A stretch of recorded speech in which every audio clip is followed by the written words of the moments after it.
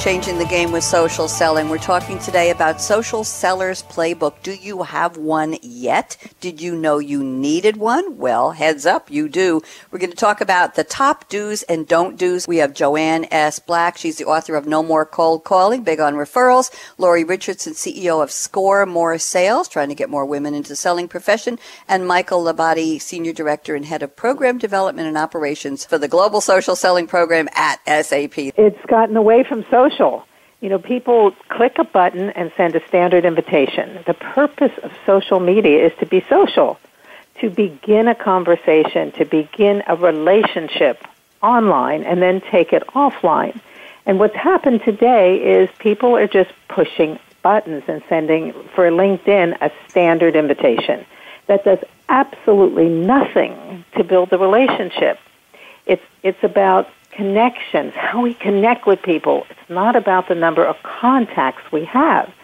It's so much better to take a few minutes and send that personal invitation. It could be something as simple as, I heard your talk with Bonnie Graham on SAP Radio.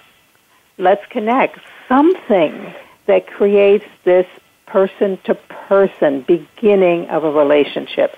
That's not happening today. Bonnie, I liken it to someone rings your doorbell. Mm-hmm. And you know them, or they arrive with a friend. And you let them walk in your home, go back in your house, out to your yard, whatever, and you never say hello. Well, we never do that.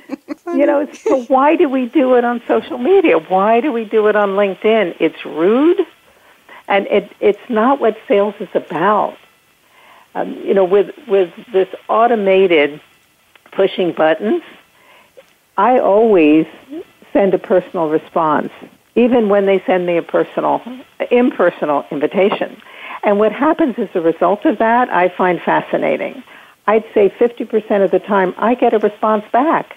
Something like, oh, I've been following your blogs, I read your book, I heard you on this podcast, I have a question, whatever it is. And I'm thinking, why didn't they say that in the first place? Understand your buyers and know that they are all different. There is no one persona, and I think that people tend to go where they're comfortable. Let's say it's Twitter, for example. I love Twitter, but I can't look for all of my buyers or interact or engage with all of my buyers on Twitter because they're not all there.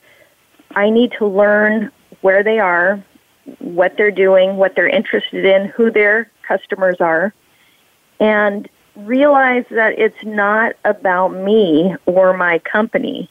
It's about learning what the people that I'm wanting to work with want and need, and then helping them through, maybe educating, maybe supporting in some way, but definitely engaging. Michael, you say if you're engaging someone in a digital channel like LinkedIn, keep in mind that the same face-to-face etiquette rules apply. Digital channels have given us a wonderful